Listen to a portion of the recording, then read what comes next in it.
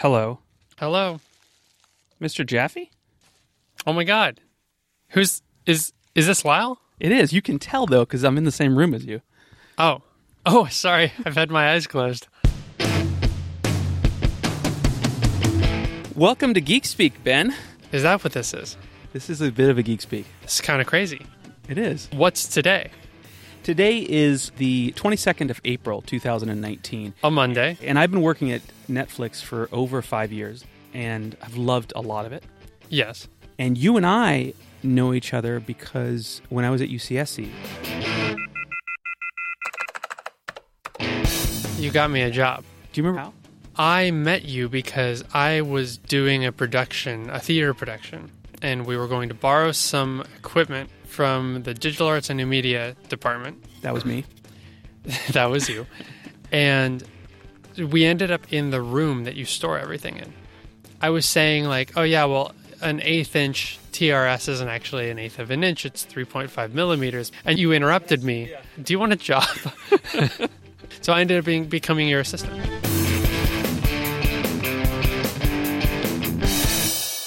And I think you're actually the first student assistant in that role. And years after that, after you, I'd have people work for me, do the same kind of role, including, I believe, at one point, Miles did that as well, which is kind of funny. Miles did that? Yeah, he definitely worked for me there. So I've oh, that's funny. I didn't know that. Anyway, Miles also, of course, a regular on Geek Speak, as are you. Soon after that, you came on the show. You've been on hundreds of them at this point. And actually, similar story. I was talking to you. I was in your office, and we were geeking out about something. And you interrupted me, and you said, "Do you want to come on the radio? That's right. Do the show with me?" So, yeah.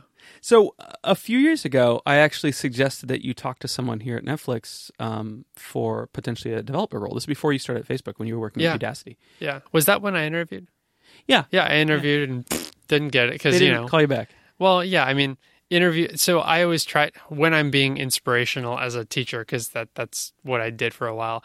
I always say like, don't take a failure at an interview as evidence that you're really bad at whatever you're interviewing. But also, don't take a success. Don't take getting the job as evidence that you're all that. You know? Are you saying I'm not all that bad? No, I'm saying like you're pretty cool. Like, let's say that your skill is 50% of it, and then you roll the die, and there's your math.random there. That's the other 50%, and then you've got some cutoff, some threshold. That's so a lot of it is luck. But yeah, I didn't get it the first time. But you've been happily at Facebook since for a while now, right? Yeah, it's a good company. But how long were you there? I was there for 3.5 years. Wow. Cool. Yeah. And today is my anniversary of working at Netflix. My 0th anniversary. Your 0th. You started working here. So once again, you give me a job. Thanks a lot. Kind of. It's really interesting because, of course, someone on one of the other teams contacted me a while ago and was like, hey, do you know Ben Jaffe through, I see on LinkedIn, you know him? I'm like, yeah, I know him. I've heard of him. He's like, is he interested in leaving Facebook and coming to Netflix? I'm like, no, he's not. But he's like, are you sure? Maybe you should ask. I'm like, all right, I'll ask. And you did. And about 45 minutes later, maybe it was an hour and a half later, I text him back. And he was like, and I said, yeah, he actually is kind of interested. And he's like, oh, you talked to him on the phone? I was like, no, he came over for coffee. You're like down the street. So you came over within like a couple hours, we had coffee together, chatted, and you were like, yeah, maybe. Yeah, it's pretty funny. Maybe. I mean, it's a good role. And the thing that's really funny is that you've actually been hired and are starting working on the team that I used to be on. And so all your colleagues, except for the new person that's with you, I know them all really well and worked with them for a while. So that's you did the phone screening. I'm gonna tell you a little secret. I can't stop following you. You're not following me in any way. That's not the way it is. I am following you. You're surpassing me, and I'm no, that's only I'm drafting. Okay, I'm drafting. Sure. We draft you. That's what friends do. Yeah, it's true. It was really funny. Eventually I'll get you a job and it'll be equal. That's what'll happen, I'm sure. At one point, you guys will be hiring on that team and all. I mean, that happened with Miles, right? Yeah. Miles got you a job and then you got Miles a job? Was at one point my manager. He hired me, and at one point he was my manager, and then later I hired him. And yeah, and then you're in the tech manager. industry long enough, and it all comes around. Yeah. When you were interviewing, it was really interesting, of course, because people are asking me, recommendation stuff.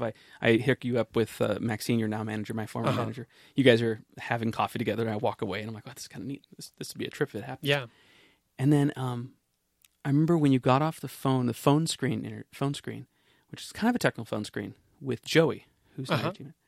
And he gets off the phone with you, and he's like, Lyle, you know Ben? I'm like, yeah, do I know Ben? Because I'm being a joke, Yeah. And he goes, wow. I'm like, what did it go well? Don't tell me anything. Like, it was this weird thing where I didn't really want to ask and know, but I guess it worked well because you're here. It's kind of cool. Yeah. But he was definitely impressed with you, as everybody that I've talked to. So congratulations. I'm glad. If they weren't impressed with me and somehow I got the job, that'd be weird. I don't know. That would be a weird place to work. This is really surreal. It's really strange. This is really strange. When we said goodbye to each other earlier today, we didn't know we were going to do this podcast, and I said, "Okay, I'll see you tomorrow." And you're like, "Yeah, see you." Whoa! Like I've never. I don't know. It's been 10 years since I've said that. It's been 10 years since we were seeing each other. I don't know. It's weird. College. It's really weird. So, what was the hiring process like for Netflix? Now, keep in mind, I do the We Are Netflix podcast, right? So I'm pretty aware of what we talk about, what we can and cannot talk about. So it's totally fine for us to chat about this, and I'll pull out stuff if it's inappropriate. Right. But in general, I'm kind of curious because a big part of the idea of Netflix, in some ways, on the outside, is that it's very selective. Yeah, it's. I don't know. I guess I tried to not think about that very much. How was the process? What do you think about as you were doing it? So I don't know. It's weird because I guess you go through your life gaining competency in all of the different things that you do, whether that's professionally or music or art or sports. I have no competency in sports, and but it's odd because to some degree it's invisible. Like you don't get as much reflection of your own competence in areas reflected back to you as much as you see other people and you think, wow, that guy really knows his stuff and that woman really knows her stuff.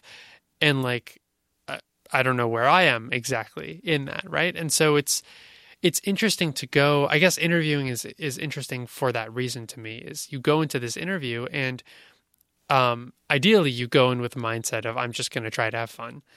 And then you find out that you did really well. And you think like, is that because I'm really good at what I do, or did I get lucky, or like what happened here, you know? Yeah. So I don't know. It was just fun. It was a fun interview process. Like when I was talking to Joey on the phone and he was asking me all these JavaScript questions primarily, and he's asking me all these questions and I'm like, I actually know this pretty well. Like I hadn't had that mirror held up to me for the last 3.5 years, ever since I interviewed at Facebook and I got asked similar questions. So I guess for me, it was the interviewing process was an interesting process of self-reflection for me, I guess. Interesting. From that experience, do you now have faith that you're a strong engineer, or do you still go, how am I here?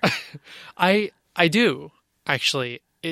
It's taken me a really long time in my career to get to the point where I don't feel imposter syndrome every day. Now I'm so glad you added that every day. Every day. Come on, man.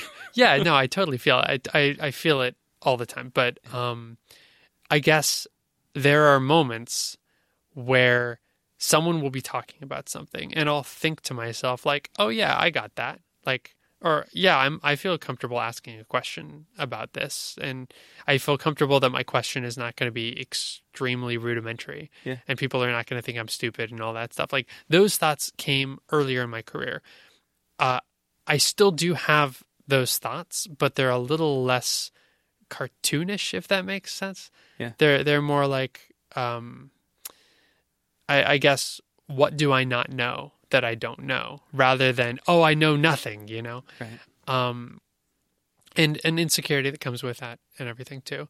But I also know, because I guess I have the unique position of having come from teaching technical topics and having a lot of experience in talking with people about things like the interview process or your own insecurity around what you know and all of that stuff. And so I've given the like motivational speech to a classroom of beginners about how you just need to find a way to be curious about it and all that.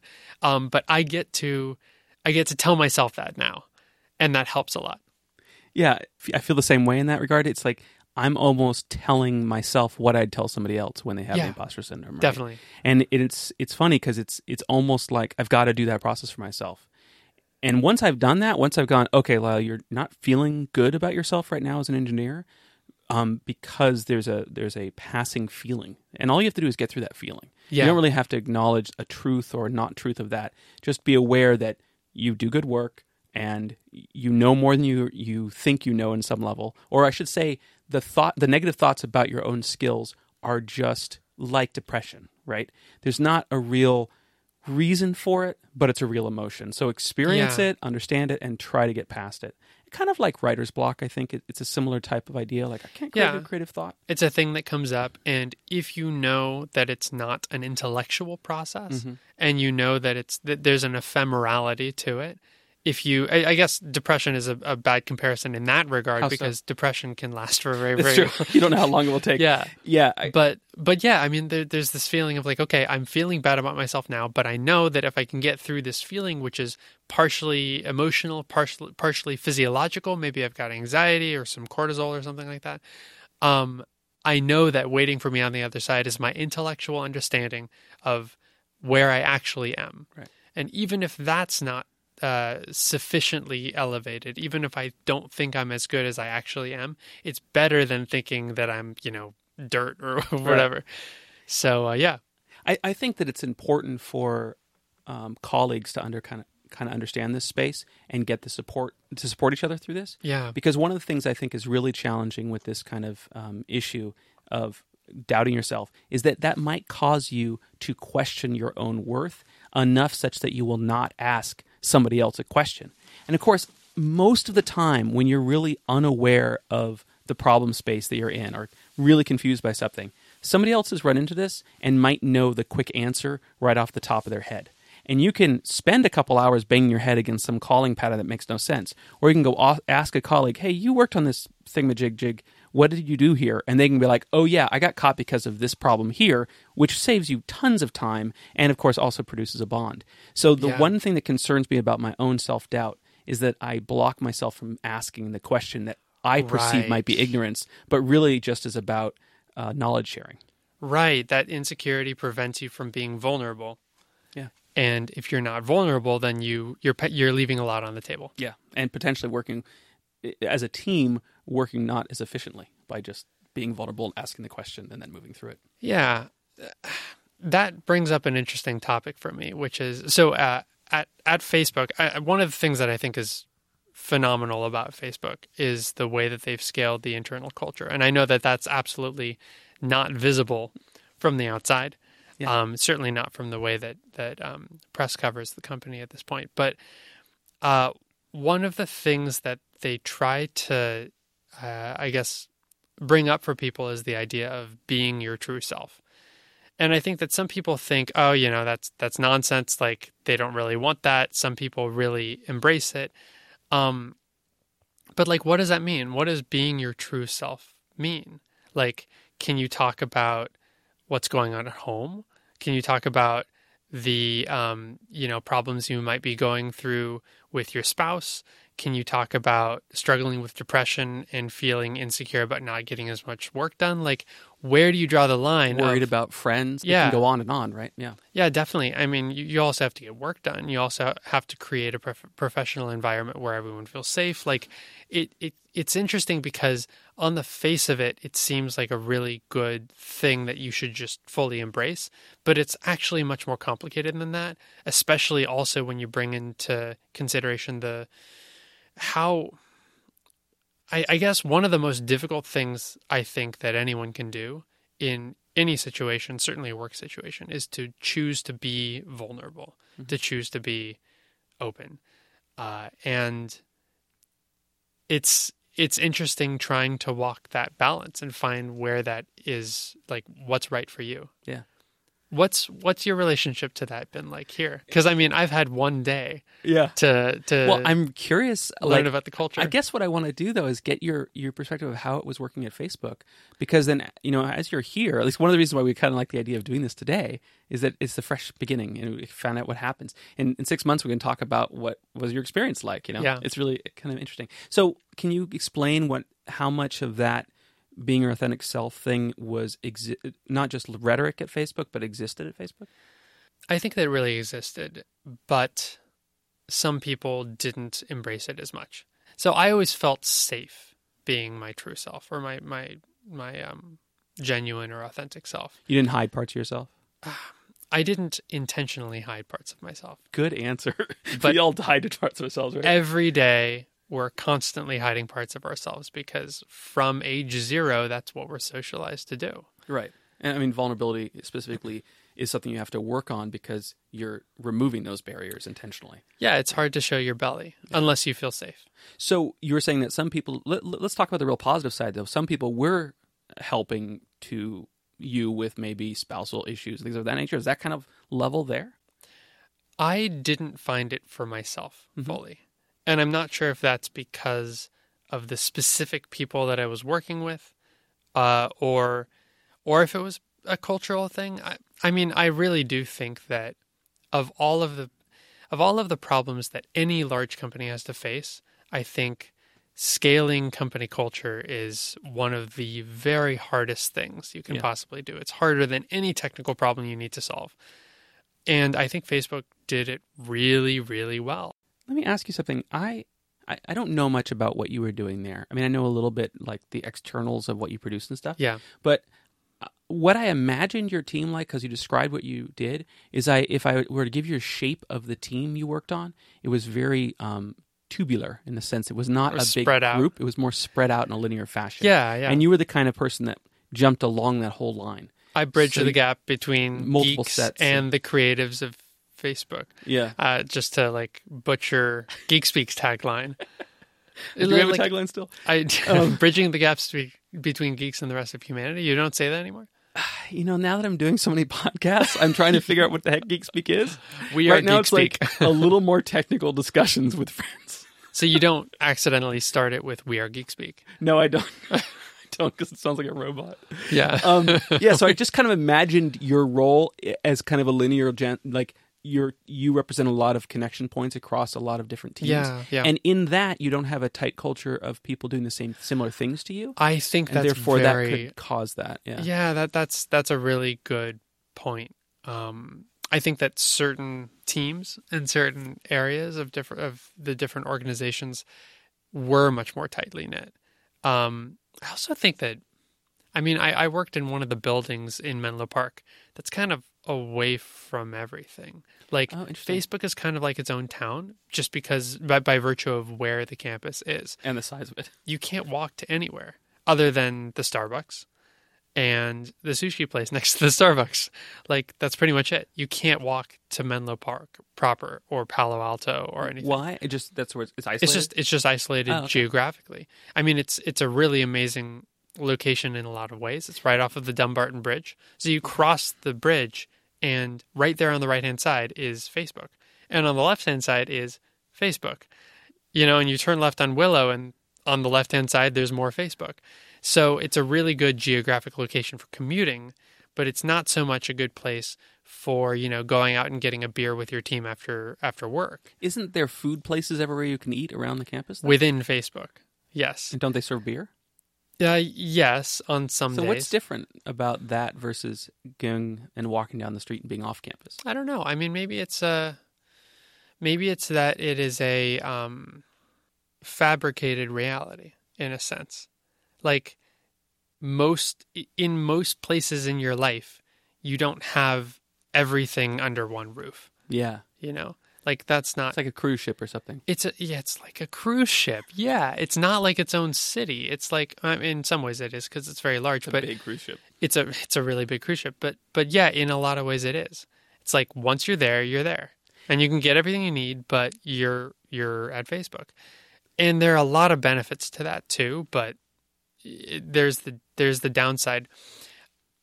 Yeah, going to the New York offices or going to the London offices at Facebook, you have a lot more teams that hang out after work because you can just literally walk downstairs, go to the pub, have a drink, hop on the train, go home. Yeah, there's something about. I think I see what you're saying is like the entire time you're on that cruise ship, you're at work. So there's not like ability to get out and off the cruise ship and not be about work.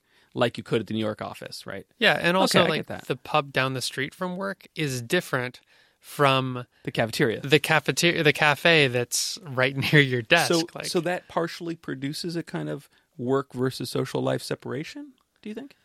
Yeah, I think so. And I think as a result, you don't get as many close friendships forming when you're working in an environment like that. And I really can't speak for like everyone's experience, but that was my own experience. Well, it's interesting. Friendship and like support of colleagues can potentially be different. Yeah. There's not a lot of people that I'm currently work with at Netflix that are actually friends of mine that I do outside things with.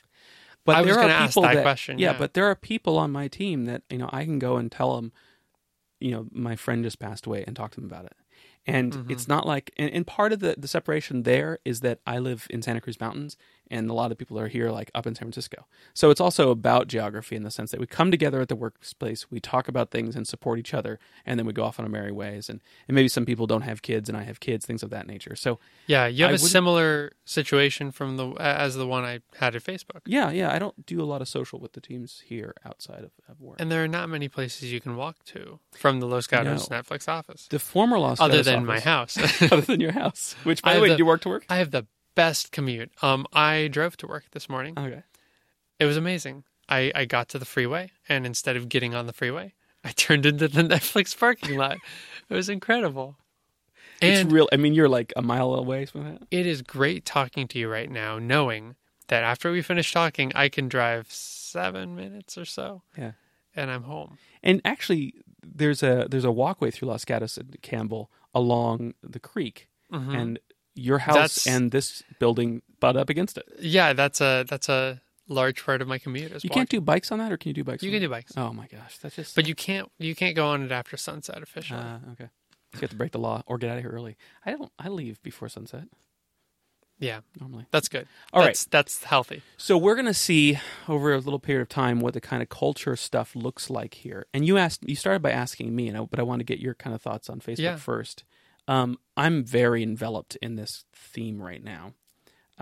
This theme of vulnerability and me too. Yeah. So oddly, I think you and I have been doing very similar things at our respective workplaces, which means now we're competing for the.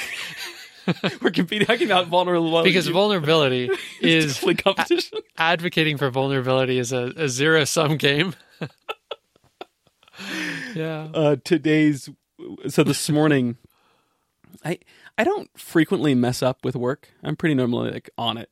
You mean technically, or yeah, just like by like doing the job. I don't normally have to go, oh, my bad. That doesn't normally happen. And mostly, and I'm not trying to brag or anything. It's just that most of the time I commit at a level that makes sense and I follow through and solve it, right? Yeah. And I understand that more than doing the problem, solving the problem is to communicate the timelines and all that.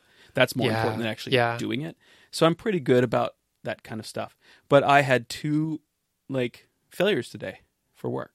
And that's hard for me. Yeah. And they just compounded over the weekend. There was some commitments I had made, and I just made a mistake. One was that I forgot to set a setting, basically, on the service to turn something on before the weekend. And so I did this morning. Not a big deal. Didn't affect anything. But I woke up this morning. I was like, I think I was in the shower. I'm like, oh, I didn't do that thing. And so I get in a month, I could give you the technical details of it, and you totally understand what I'm talking about. Right now, we'll just leave it as I forgot to set something in production. Okay. And so I realized it, and after I get dressed, I get on my phone, and I send a note to the group. There's about 40 people involved in this project, and I said, I didn't do this. I'll do it when I get in. Just to let them know. So that's a small miss. It didn't affect anything. But the other one was kind of a mess with regards to podcasting. Because now... Podcasting. Oh, yeah, because so you have the We Are Netflix podcast. Yes. So I started the We Are Netflix podcast internally, and then it became a public thing. And now it's kind of large scale. Like I'm flying to Amsterdam next month to do 2 interviews. You want to take me? I know how to do podcasts. I know you know how to do podcasts. If I hadn't already booked the tickets and got one for Maggie and turned it into a week-long vacation as well, I would say yes. I would love to do a week-long vacation with you and your family. Maybe you could go to Brazil with me later in the year. I'm doing this. Muito bem. But of course, my job is a software engineer. I think I've talked a little bit of this on Geek Speak. My job's a software engineer. And so I've got to get that done, right? That's interesting. Primary. Yeah. So we So you're not like a 70% software engineer because you do a bunch of podcasting. Right, I'm 100% software engineer, and by the way, I have a podcast on the side. Hence, not so many episodes of Geek Speak because it has taken me full time. That's why. Mm-hmm. That's why. So in the beginning of the year, we reassessed. Last year, I did way too many episodes. This year, I was like, I can't do that many, and so we decided that I'd do 12, one a month. Mm-hmm. And the cadence is already faster than that. But the idea was, well, we'll have guest podcast people too, and then you won't have to do it. I'm like, that's great. Okay, good. Other people will do guests. So our VP of Inclusion and Diversity Strategy is Vernee Myers, and she's amazing. And I wish you were here last month. You could have seen her speak here, but you'll get to know her because she talks about how to make this a better place to work. Effectively, that's what the job is, right? To make it a better place for everybody. So she spoke a little while ago, and I told Maggie about her, and she said, oh man, it's so much like this author I'm totally in love with, Brene Brown. Brene Brown, yeah. Yeah, so Brene Brown's like this amazing doctor of research about vulnerability, and one of the things she talks about a lot is shame and vulnerability. Yeah, shame, vulnerability. She has several books about, and many interviews. I think she has at least one TED Talk. At least one TED Talk. I think she has 2 or something. So a few months ago, if you're not familiar with her name and you're listening to this, Brene Brown, you should just stop listening to Geek Speak and go watch her TED Well, Talk. funny enough is you can go listen to the most recent episode of We Are Netflix because Brene Brown is on it. No. So I didn't What? interview her, though. Yeah. So the guest interviewee, if you will, was Brene Brown. So Vernee Myers, our VP of Inclusion and Diversity Strategy at Netflix, and Brene Brown spoke to each other last week on like Wednesday down in LA. I didn't fly down to do that because I was too busy for work. But Brene's documentary just launched on Netflix on Friday. Oh, neat. And so they spoke in front of Netflix employees, and then the idea was that we would get an intro for it and an outro for it and edited and released before this morning. And I neglected to encode the video yesterday. And the encoding the video actually takes a long time because I don't know what I'm doing. So, with images and all that stuff. I don't do a lot. I just do a little bumper video and the MP3 file of the podcast, and then a video of an image the entire way, and then a close. And I used to do that using FFmpeg, but in season 2 we actually got a video bumper where it's kind of an animated logo. And so I didn't really know how to do that in FFmpeg because you weren't here yet. I can help you. I know. Yeah. I was in the middle of stress trying to get this thing done. I'm going to meetings. Anyway, I kind of dropped the ball on it. It took like 45 minutes to render this video. I did in Premiere. I couldn't get it working. I talked to a designer. They're like, oh, use After Effects. I did it. Still 45 minutes. But it's really like 2 minutes of animation, and then 2 minutes again at the end. It shouldn't take that long. No, it shouldn't. So obviously, I'm doing something wrong. It's 13 gigabytes in ProRes. It's so fun because it's ProRes. This is so fun to do Geek Speak because the We Are Netflix podcast I don't do technical. The Important Thing podcast I don't do technical. And here I can be like FFmpeg ProRes, and it's totally fine. So yeah, it was like 13 gigabytes on ProRes of this 45-minute video of just text, just still image of Brene and Vernee talking. It's going to go on YouTube. Yeah, tomorrow morning. I then do the little compression thing on it. It turns to like 150 or 550K. It's like really small. Yeah, right. Anyway. Because every frame is the same. It's all the same. And so the codec is like, oh, yeah, same thing. So I guess ProRes doesn't. No, ProRes is not. It's just like. ProRes does very minor compression, and I think every frame is an iframe, which means every frame is independent of every other frame. So it's like a TIFF of So you're doing the exact same thing over and over and over and over and over and over and over again, instead of doing it once and then it saying, oh yeah, nothing's changed. Anyway, it's so funny because around here... You could probably get it smaller than you got it. Oh, it's so small. But you could probably get it... Even smaller? Yeah. Well, the thing that's so funny about this is that all that I'm doing with the video file is sending it off to somebody else who then uploads it to the YouTube channel. Right? And so YouTube and then will do it gets re-encoded too. So it doesn't really matter what it is. YouTube will make it pretty. It probably... or make it smaller. They're gonna do good. And the other thing is if we stuck it into our algos here, it'll get compressed really well and all that. But that whole pipeline is not something I can just do because we don't have user generated content. Also, my hunch is that pipeline is not well suited for your particular use case, where you literally have no motion. for 45 minutes. It used to just be a still, and the FFmpeg command still upset me. It was still like 7 minutes for the FFmpeg command. I'm like, come on. Yeah, because it's not. Yeah. But now that it's got some video in it. So I didn't do that video, which is not exactly my job, but I felt like I let people down. So we have one more day before the podcast goes out. But so cool. This conversation between the two of them is so much about vulnerability. That's why I bring it up. Really? It's talking about shame and vulnerability and the reasons for what we go through and how we put barriers up. And it's just really interesting. So you felt shame about not getting a conversation about shame out to more people more quickly. So our friend Robert Polly, who used Yeah. to do Seventh Avenue Project, I've hired him as the editor. He actually edits the podcast, and so he and I have been collaborating for a while, for about a year on this, or less than a year on this podcast. And he was talking with me. It's so funny. There's this whole talk about perfectionism. Uh-huh. And Brené's talking about perfectionism, how bad it is, how it can block you and have problems. And he got caught in trying to make something try to edit something perfectly. And so he In a texted me- podcast about texted me. He was like, Lyle, I had this very surreal experience of editing about perfection, Yeah. And I totally know that feeling. So I have some shame about not uploading the podcast about how shame is bad. I love meta topics like Oh, that. lovely. Just wonderful. It's just the best. It's a great way to teach recursion. When it comes up, you'd be like, oh, yeah, what you just experienced. That's Total recursion. recursion, yeah. Mm-hmm. Well, it's interesting because it's easy for a recursive loop to block you. So you can imagine that Yeah. it starts to block you. Stack sized, max stack size exceeded. Yeah. Yeah.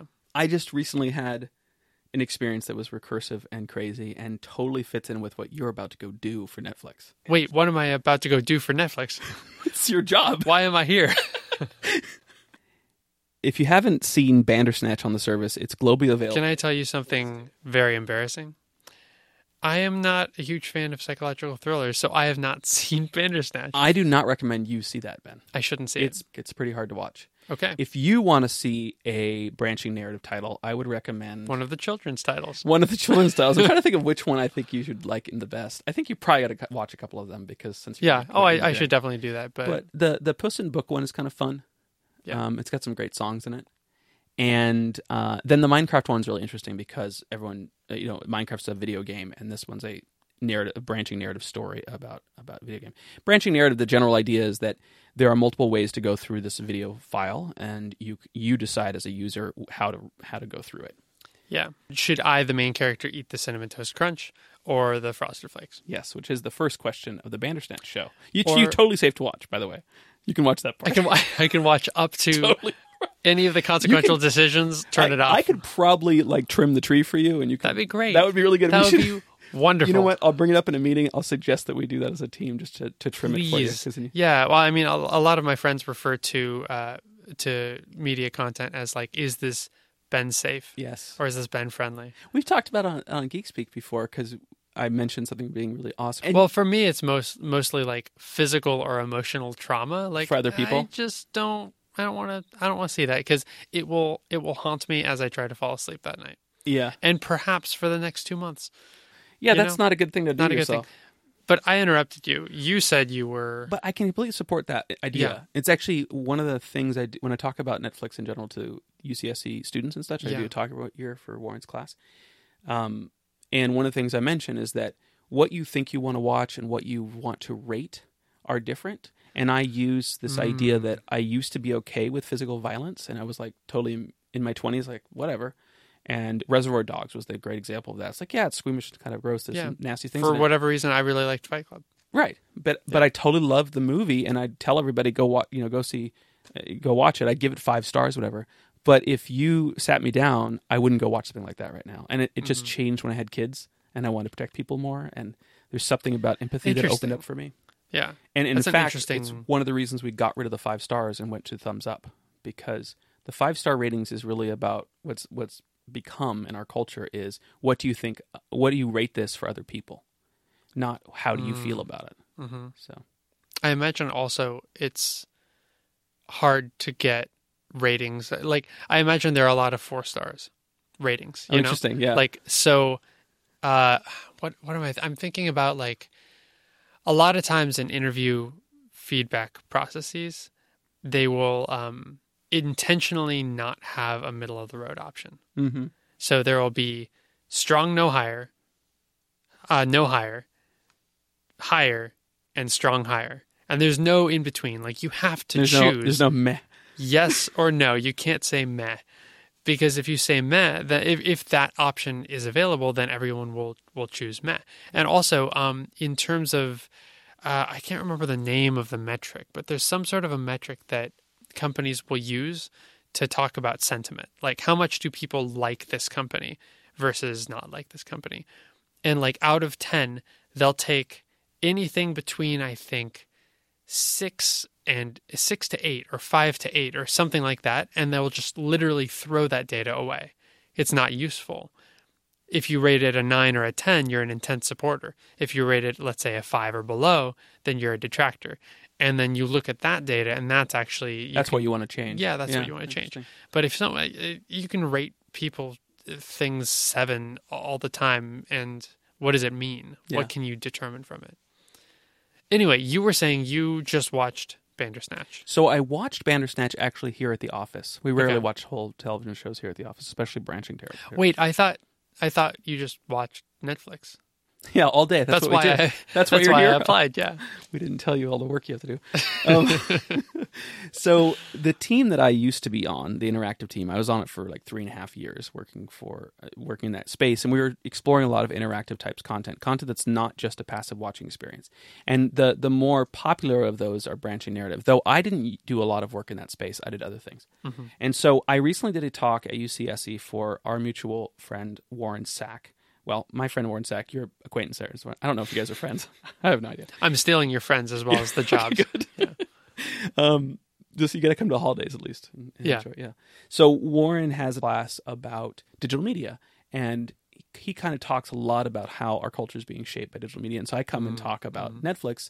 And this time around, he said we would talk about Bandersnatch, the interactive Black Mirror episode.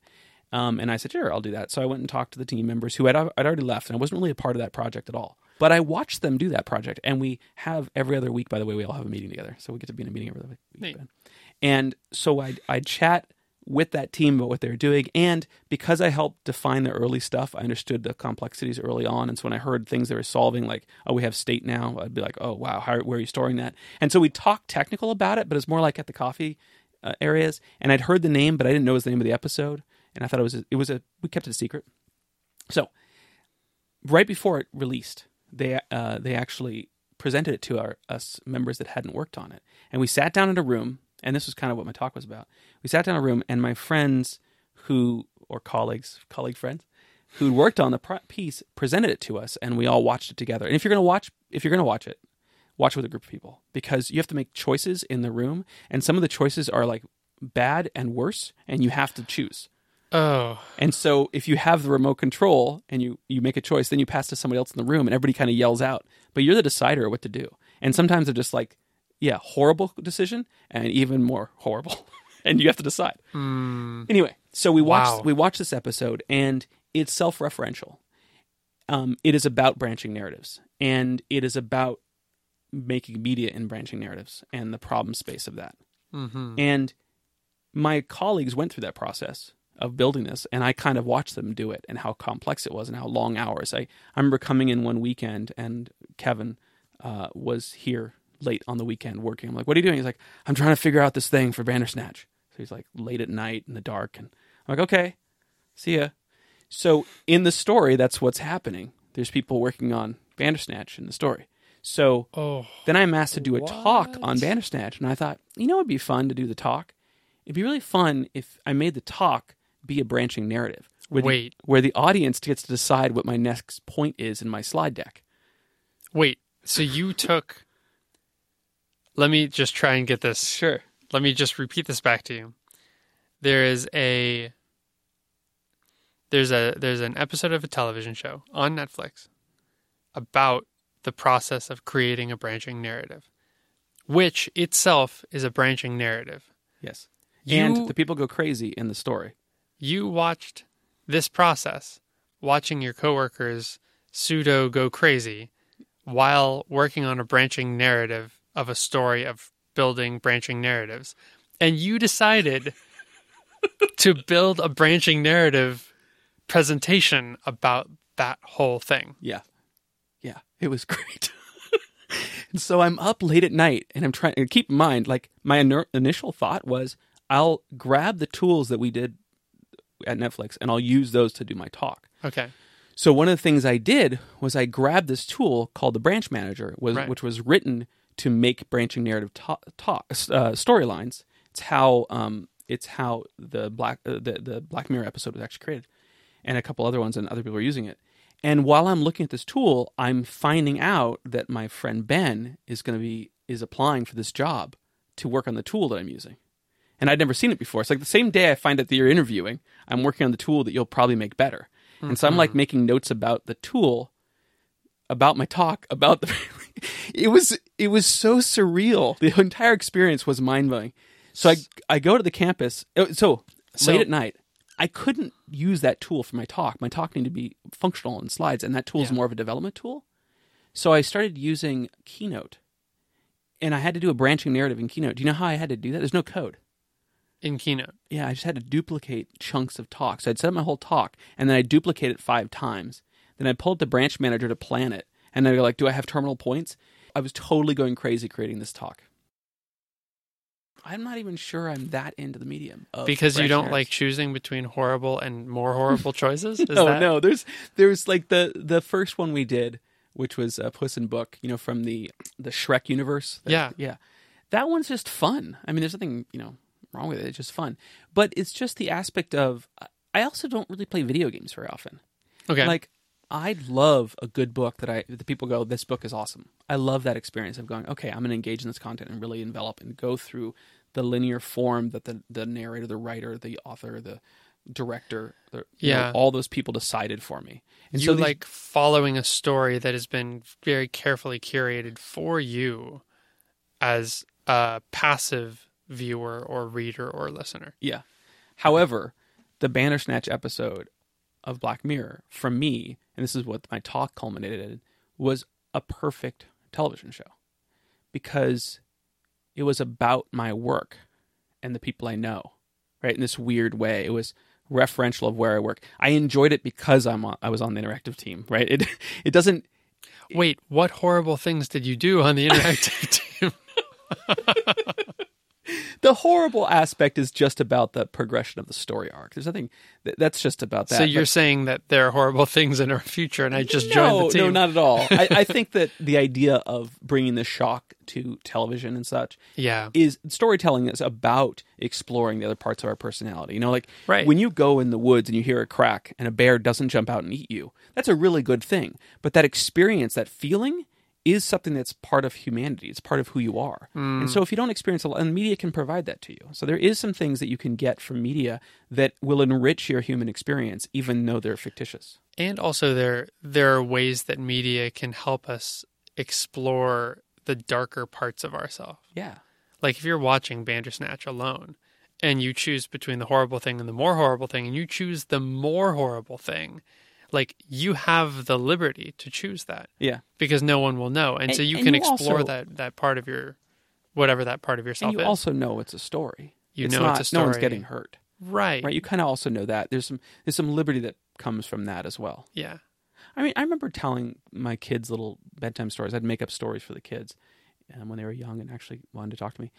And and too real. Part of it was bringing up some tension. Like tension was important. Yeah. And tension for a little kid is, the puppy got lost down the road. Oh no, what's going to happen? Well, I'm not going to tell the story where the puppy gets hit by a car because they're 4 years old. Yeah. I tell the story about how they meet the neighbor, and the neighbor's really nice, and the neighbor has these fun things that they learn about. So there's story arcs that work for certain types of time in your life and things. Yeah. And I think that I think we should explore where we enjoy it and where we don't enjoy it, and it helps figure out who we are in some ways. Suspense is a part of life, and so it necessarily should be a part of stories. Anyway, so you're going to be fixing that tool, or making that tool even more awesome. Fixing that tool. Well, it was a little Freudian stuff there. It was kind of amazing. I didn't know that it was functional. In fact, I showed it off in the room for the students as well. Yeah. No, I mean, definitely. It's if you do something experimental, you're not going to build really mature tooling to do that experimental thing, because you don't know if it's going to be a success or a failure. If Bandersnatch flopped, then it would have been really irresponsible to have spent a ton of developer resources and money and time and everything. That little nugget that you just said is like so much about the hard choices being a software engineer here. Is we test almost everything. And so the question is, how much work do you do on the testing, knowing that once you get it functional, to spend more time to productize it might be a waste as well. Yeah. So you have to, it's a very hard problem. Actually, that's one of the things that I took away from Facebook, working at Facebook. Within the first couple of months, I started applying this thing that was written on a poster all over campus to my life, which is focus on impact. It's a really simple, short, pithy little quote. But like the idea is, if you think about the choices that you have and you focus on the things that are the highest impact, and by that, you are kind of coercing everything into a single dimension. You're comparing like, okay, this is going to be maybe better for me in my life emotionally, or this is going to be better intellectually, or this is going to give me new experiences that I haven't had before. Like it forces you to take all of those things and put them on the same axis and then say, okay, I think that this thing is higher impact than this thing. If you don't go through that process, then you're going to be working on the things that are not necessarily very impactful in your life. So I guess an example of that at work is if you're faced with, let's say there's some code that's kind of messy, right? And you really want to make it better. You really want to make it beautiful and clean and fun to read and fun to work on. But the problem is it's for a feature that's going to be deprecated, and no one in the future other than you is going to work on this code. Like, why would you make that code beautiful? Absolutely. Yeah. If it's going to not be extended upon by other people, or maybe it's going to be ripped out in a year's time or something that doesn't make any sense. So like focusing on impact is kind of like coercing all of these things into the single dimension, and also thinking about the probability of success and failure with different things. And you're doing the comparative because, of course, you only have limited time during the day to actually work. So yeah, you want to make that as most effective as possible. How do you do it in your personal life? What's your metric for impact? Emotional happiness, or? Yeah, I mean, I don't really know if I can give you a single answer there, but yeah. So this feels super dry to say, but like, I won't judge you. You're amongst friends. If you just think of it, well, I don't know who listens to this podcast, but like the idea of utils, like this unit of utility, and who knows what that utility is. That utility could be emotional happiness, or it could be intellectual fulfillment. It could be like fulfilling friendships, developing fulfilling friendships, like the one that you and I have. What's the alternative? If you have to coerce everything into a single unit of measurement, I mean, every day we use dollars, but like... You can't measure friendship in dollars. That doesn't work very well. Yeah. I mean, you can. I don't think it's called friendship, sir. Different people convert it. Like, okay, in the medical profession, you have to put a value in human life. Ugh. Like, how crazy is that? And like, doing so is not unethical in a lot of situations, but it's so icky. So I don't really have an answer for you other than utils. Like I could convert it to dollars, but instead I'm going to choose to convert it to some measurement that doesn't have any real... But let me ask you this. Like, you need to, I don't know, fix your dryer, and you are kind of thinking about, you haven't seen me in a while. And you also know your dad's going to be flying through the San Francisco airport. It's going to have a 4-hour layover. How stinky are my clothes? Are they too stinky and so for me that to day, you look go in the morning and visit? go, what should I be doing here? How do you turn those things into, like, how do you go, well, spending an hour with my dad at SFO is a great connection with my father versus seeing Lyle versus fixing my dryer, which will help me all week. How do you can't compare those things. I don't understand how you would do it. Number one, those things have to be mutually exclusive. Choose Lyle. Yeah, I know. Just kidding. Because I don't know if my dad or Lyle want to hang out with me if my clothes are really stinky. Like, that kind of means I have to choose fixing my dryer or going to a dry cleaner. I mean, obviously, you invite me over to fix your dryer while you have a conversation with your dad on the phone. And then you solve. Is that the kind of friendship that we have? Would you do that for me? Yeah, of course. You would fix my dryer while I leave you. Depends on what's happening that day in my life. If my kid is performing in a play, probably not. It's tricky. You wouldn't choose to fix my dryer over your kid in a play? Depends on what the play is. I think Not people. a musical. I like my kids in musicals. I think people over people. I want to say people over experiences and experiences over tasks. But fixing your dryer, if I went to your house and you were there and fixing your dryer, that would be like a double whammy of like coolness, right? Yeah, but those wouldn't be mutually exclusive. Right. Yeah. Right. I think that's the benefit of it. Yeah. Yeah. So like that's just a pathfinding operation. You know, one of the things about moving and buying the house that I currently live in is I don't fix dryers as much as I used to, because I used to live on a property where my second job was fixing dryers. Just like dryers? 4 buildings. No, everything. It's just that dryers break a lot. What happened with the dryers? Actually, washing machines break more than dryers. But when you're on a propane-based Washing machines system, are worse because they have water and plumbing. Yeah, they're harder. But the property that I came onto that I started working at, it's the property I grew up on. And oh yeah, when I moved on there, Maggie and I moved on there like 10 years ago, all the appliances everywhere were in horrible, horrible shape. Okay. And so I basically, for every unit, put in new wash machine and dryer while I was there, but it was always in an emergency, right? The unit would fail. It's failed. Mm-hmm. I'd be like, okay. And then I'd go and try to solve it. And when you buy gas dryers in California, they're almost always set up for natural gas. And natural gas pressure versus propane pressure are different. And the burn ratios are different. Interesting. So you actually, normally they come with orifices that are different. And you have to take the whole thing apart. You buy a brand new unit, you take the whole thing apart, put in a whole bunch of little parts, turn it back on, check the pressure line, tune the thing so it doesn't burn wrong, and then put it all back together and install it. So it's like twice as much work, right? Because you're tuning it as well. You know, you're fixing the brand new one. Which is really frustrating. Oh, that's crazy. That's crazy. I wouldn't have thought of that. However, that experience made me making my own blacksmith forge really easy. It didn't feel like a scary thing at all. Interesting, because I saw your blacksmith forge when you made it, and I thought, whoa, like... He's going to kill himself. That was my first thought. Like, does he know what he's doing? I mean, he has fallen out of a tree before. Like... I've been stabbed, I've been shot, I've broken my hip and my back. And all You've of those been were stabbed? self-inflicted, except for the stab wasn't really. Yeah. I've been stabbed in the chest. By whom? By a high school classmate of mine. Oh, you it was told a long me time this. ago. Yeah, the scar's almost gone now. It was a long time ago. Wow. Not by a Nausicaan? That's what stabbed Picard. A Nausicaan stabbed Picard? Yeah. He had to get a new heart. Oh, right, in the bar fight. In the bar fight, They go back in time to try to fix, and that would change him and make him more like a Barclay character and not a Picard character. And at the end, he chooses to get stabbed again, and then he gets stabbed and laughs like a maniac, and that's the end of the episode. It's the end of the series, isn't it? Patrick Stewart's amazing. Isn't that the end of the series? No. Yeah. Isn't the last episode all about that?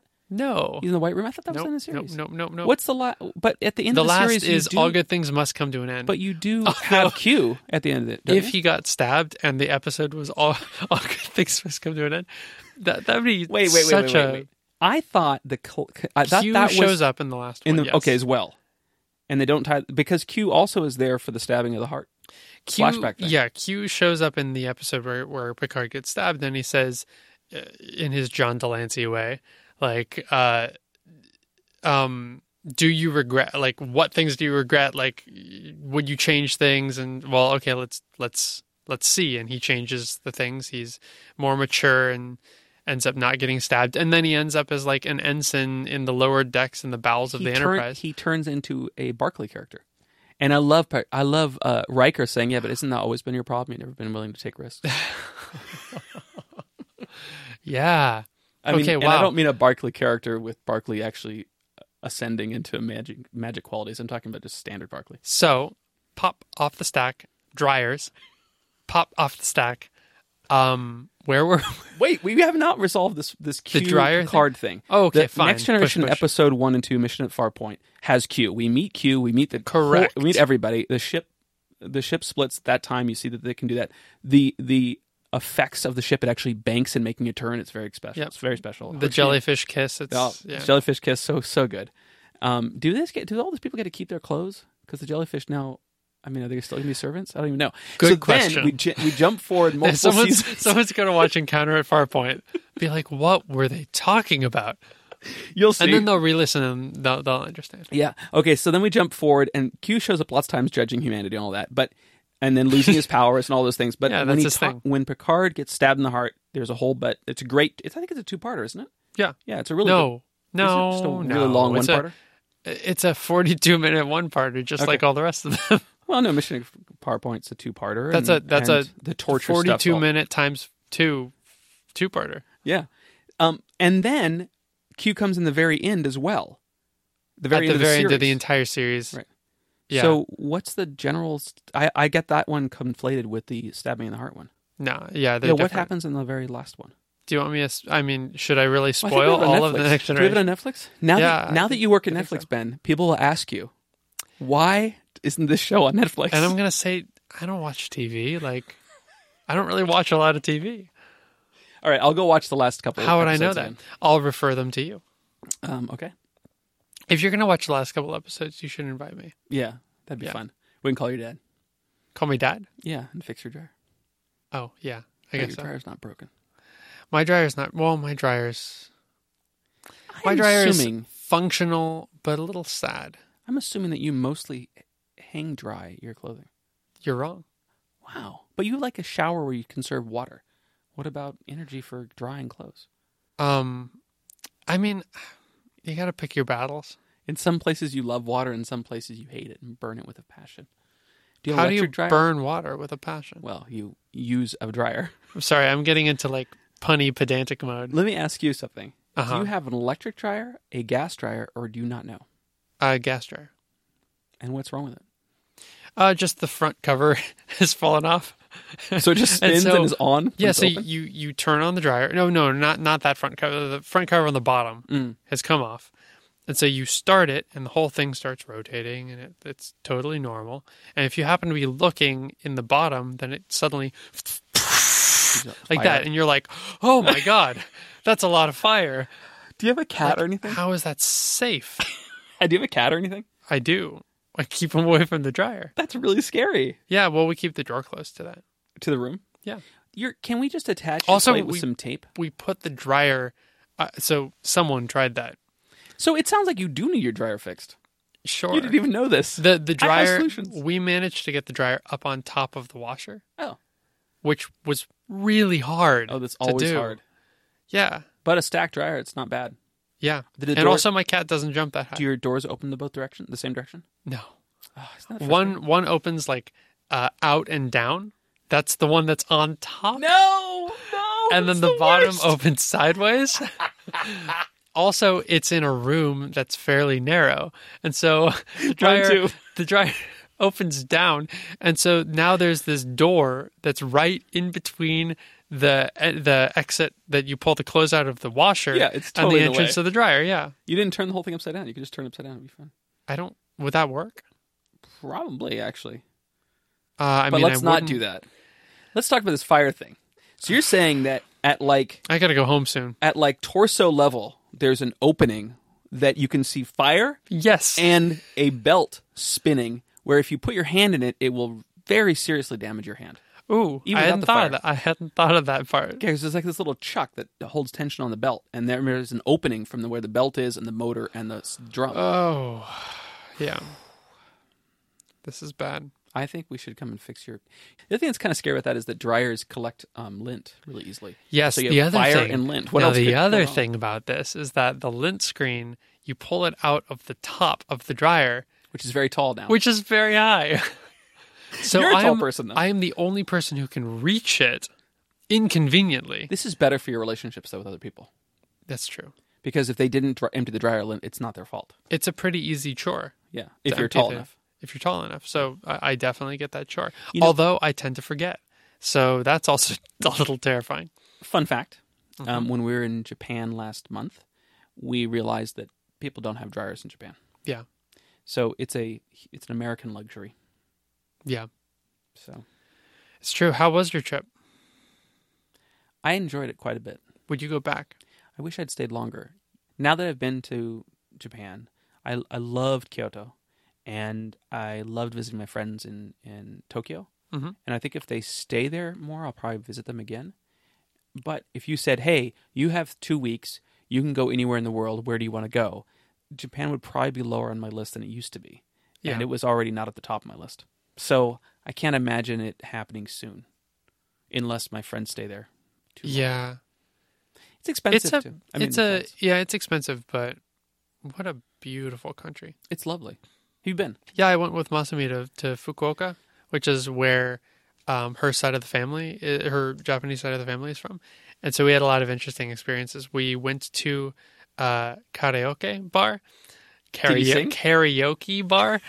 To get there, we actually drove 2 hours.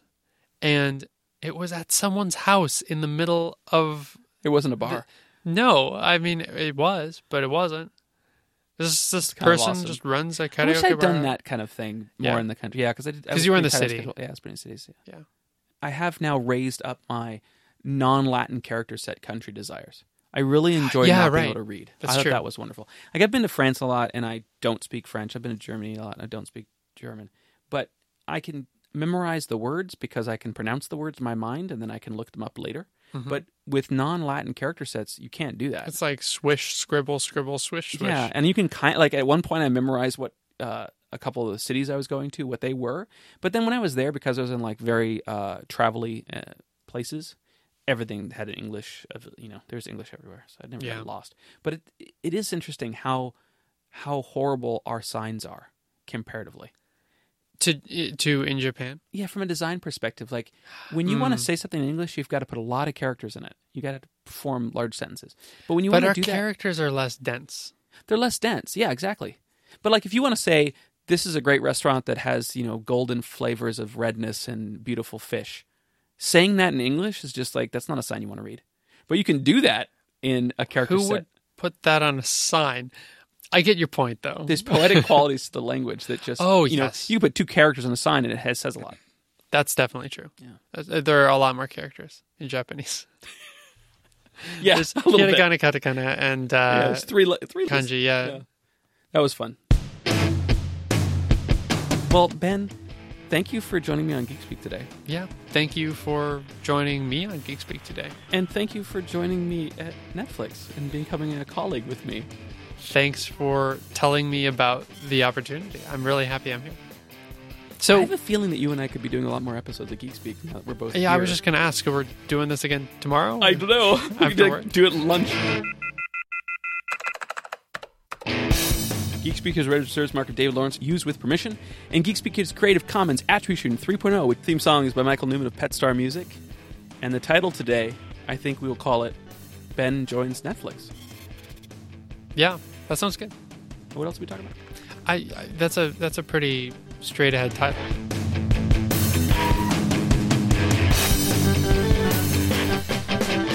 Yeah, we could do it at lunch. Right now, this room is Just open. like so I can just leave the equipment. The whole podcast. It's really good podcast quality. Horrible. All right. Thanks, Ben. See ya.